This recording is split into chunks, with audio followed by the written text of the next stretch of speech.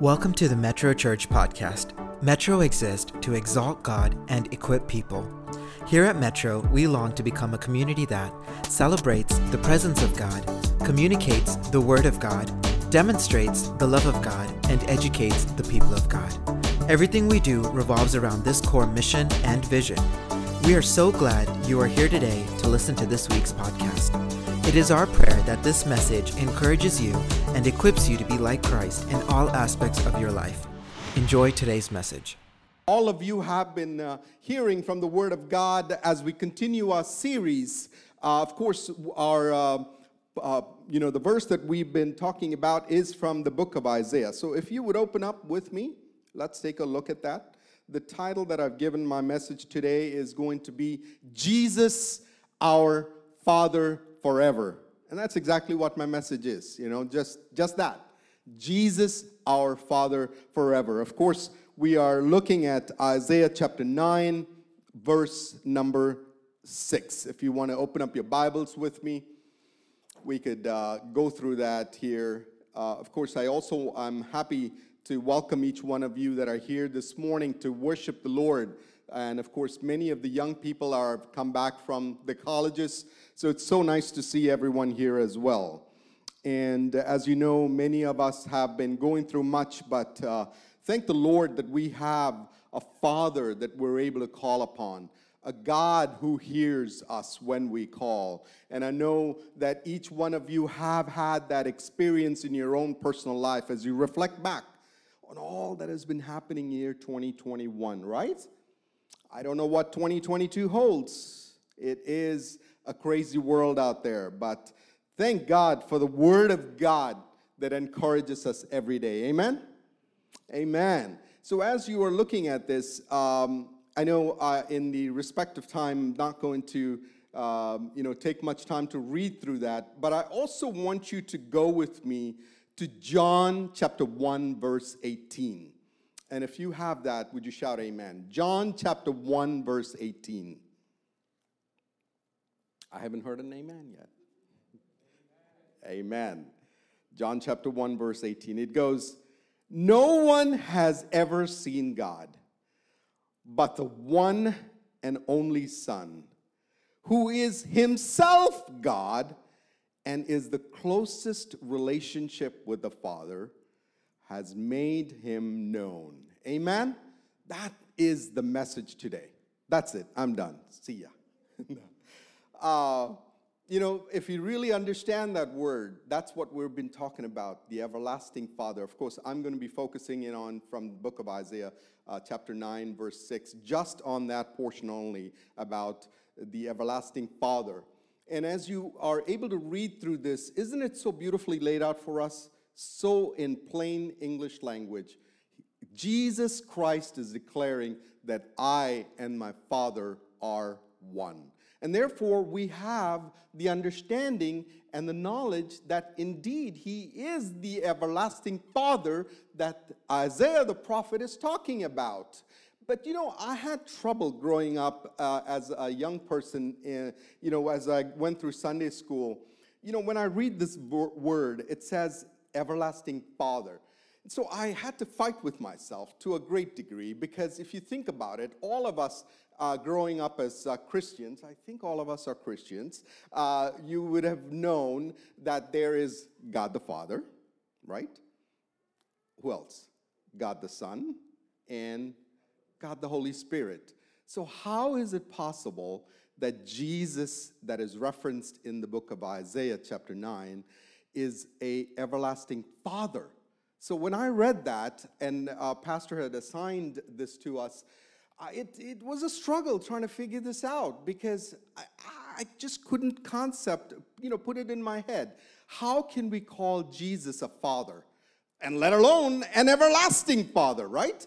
So I had to do a little bit of a dig a little deeper, and I came to the conclusion that it is really said very plainly all throughout the Old Testament and the New Testament about how Jesus is truly a Father to each one of us. Amen? Amen. So, to bring to that light a little bit more of the concept or the fact that indeed He is an everlasting Father, would you go with me to Psalm 103? And we're going to see how it all unfolds so beautifully about His characteristics, about His title, and about how Jesus indeed is the everlasting Father. But before we go there, I want to take a few minutes to kind of report or to look at the historical aspects about this verse in Isaiah chapter 9, verse 6. And for that, you would need to now flip back a little bit or move forward a little bit, I should say, in your Bibles to Isaiah chapter 8. Go with me to Isaiah chapter 8, verse number 22. I know I'm kind of taking you back and forth a little bit. I hope you don't get dizzy. But if you look at Isaiah chapter 8, verse number 22, it reads, "Then they will look towards the earth and see only distress and darkness and fearful gloom, and they will be thrust into utter darkness." Do you see that? Verse number 22? Yeah? Not a pretty picture, isn't it? It's talking about darkness and gloom. Man, just reading that makes me depressed. I'm telling you. But, you know, the Word of God is beautifully laying out something for us. He's preparing to tell you something is about to happen. And I love the way this Word of God is so beautifully laid out. Check it out. Verse number 1. Now go down just a little bit more to verse number 1 in the book, in the chapter 9 of this, Isaiah chapter 9, verse 1. Here, you're going to find that it's talking about a place. It's the northernmost province of Israel where darkness and gloom had ruled for a very long time. The land of the two tribes of Israel, Zebulun and Naphtali.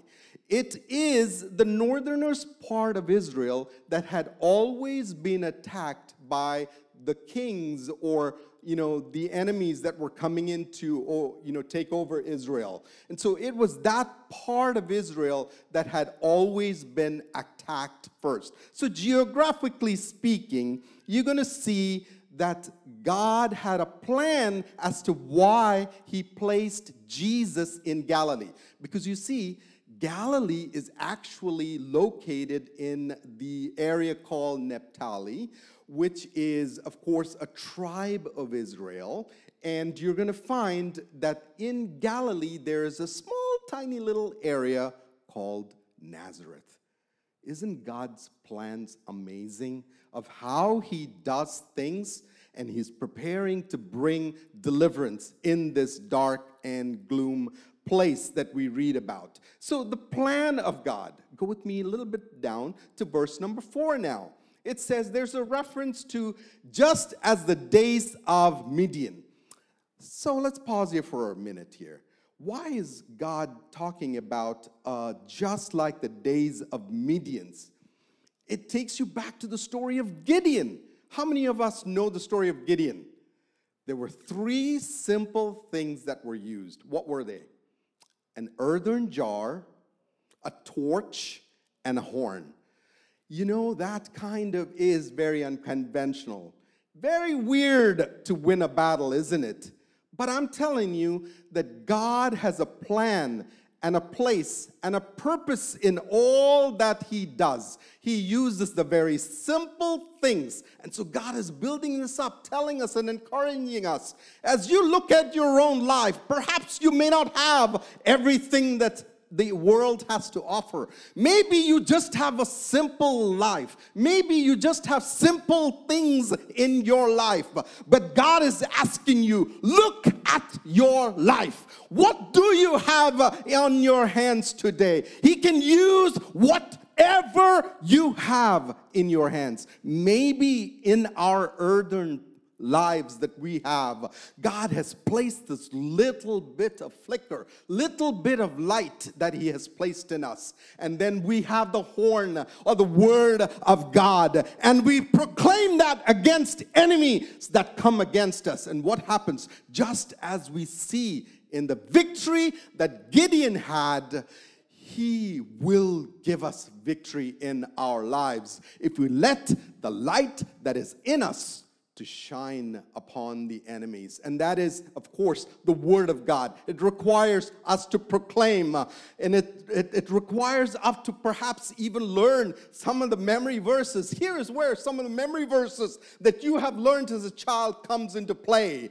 And you can, of course, declare, "No weapon formed against me shall..."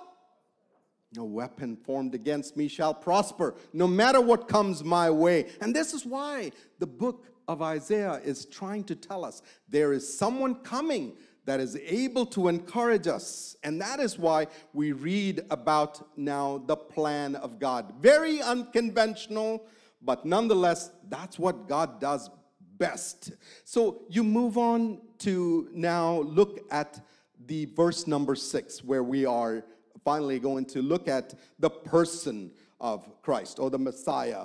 And looking at that, it says right away that unto us a son is given. Unto us a child is born. It is indeed the most begotten Son, or the only begotten Son of God, who is presented here. Of course, He's representing the humanity of Christ and the divinity of Christ. This is a beautiful thing that each one of us bear in our lives, that in our humanness, God resides in each one of us. Amen?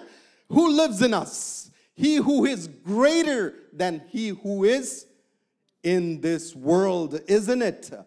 Amen to that fact that He had not just said that it was just a little tiny little child, but He grew in wisdom and in power and strength. And that is the God that we're made aware of. That is the person that this verse is so beautifully talking about. So now let's go to Psalm 103.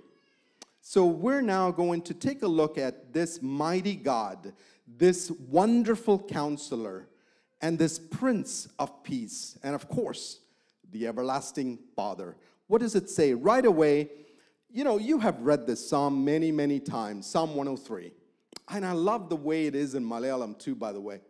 It always kind of rings in my head because I've had this psalm read in our house several times as a child growing up. And it just brings back those memories of how beautifully it's been laid out. But look at verse number 3.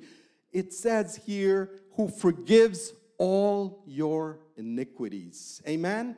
I know it is a very a common thing to many of us as Christians who have come to understand and to know what the Lord has done in each of our lives. And there's 3 primary things that are pointed out in this chapter or psalm. And the first one is, of course, He forgives completely. Some of us perhaps might still be walking around with a little bit of guilt, but I want you to know that you are washed by the precious blood of Jesus Christ. There isn't even iota of stain that is left out. There's no need to live in our guilt, brothers and sisters. Jesus Christ, as He died on the cross, He poured out even to the very last drop of blood for our sins, and it has been washed. There is no more stain. Yes, it may have been as a color called crimson, which is really hard to get rid of. The red color is perhaps one of the boldest colors that there is, and so sin is oftentimes referenced as that. But the Bible teaches us He makes it as white as snow. Amen. And that is the belief that we have. Would you just lift your hands and praise Him this morning if you have been redeemed, if you have been washed by the blood of Jesus Christ this morning? The second thing that it teaches us is that He gives graciously. And look at verse number 8 here. The Lord is merciful and gracious, slow to anger, abounding in his compassion. You know, when you think of a father, you always think of someone who has compassion. At least that's what we ought to be thinking of. And that is what the word is teaching us here today, that the Father God has compassion upon his children. And the third thing that we're going to read and to learn and to understand this word of Psalm 103 is that the Lord loves endlessly. Look at that, verse number 17 here. It says, "But the steadfast love of the Lord is from everlasting to everlasting." Isn't that what your Bible says? Yes. Amen.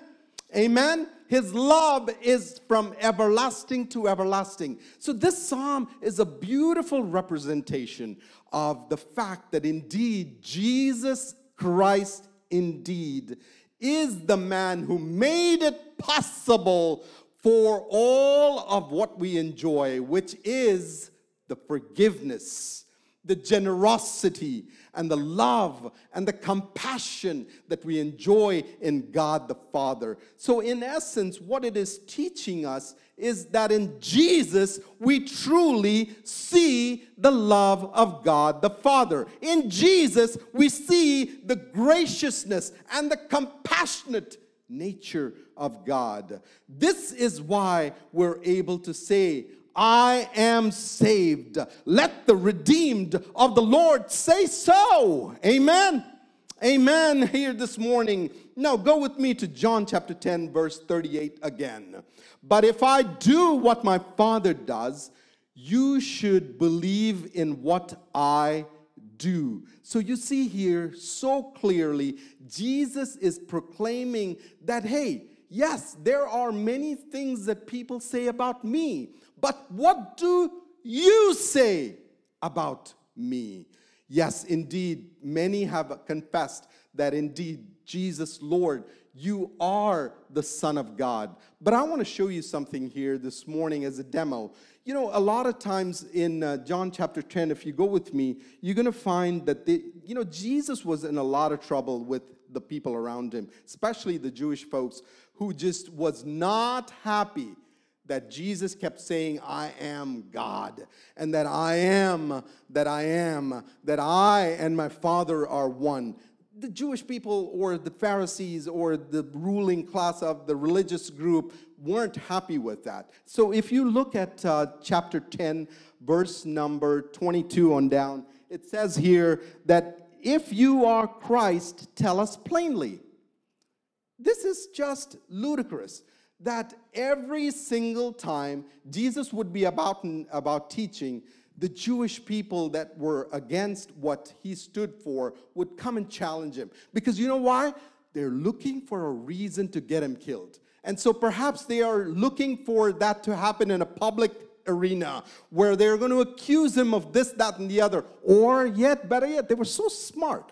They would ask these wonderful questions. And Jesus, of course, every single time would explain to them so purely and so beautifully, even perhaps through parables, and let them know and understand that he indeed is the good shepherd. He indeed is the great Samaritan that came down that road of Jericho. And he indeed is God himself. As a matter of fact, what Jesus was doing a lot of times, it's a glass here, and of course I have a little bit of water here as well. You know, this kind of reminds me of a preacher once who had this podium, right? And he had this glass in there, and he would be sipping every now and then. And one day, his congregation looked, and it was sort of, a little different color. And so the board asked him, "Hey, Pastor, are you drinking up there?" He said, No. What you have to know is that he did it again. So I'm not turning water into wine, okay? Don't worry. But nonetheless, if this were to reflect God, or if this was to represent God or Abba, the God Father, the eternal Father. So notice there's a difference between eternal Father and everlasting Father. So if this was the eternal Father, what God did was that he poured himself. Let me open this bottle. I should have kept this bottle opened. But nonetheless, he poured himself into Jesus. Now, he sent Jesus into the world. And this is what Jesus has been trying to tell everyone. I am that Father. But the Pharisees are continuously harassing him, says, show us the bottle, show us the bottle. Jesus is saying, I am the bottle. Look at this. I am that bottle. It's in me. I and my Father are one. That is why the Bible teaches us, taste and see that the Lord is good. Oh, come on, my friends. All of us know the word. Would you just complete those words with me?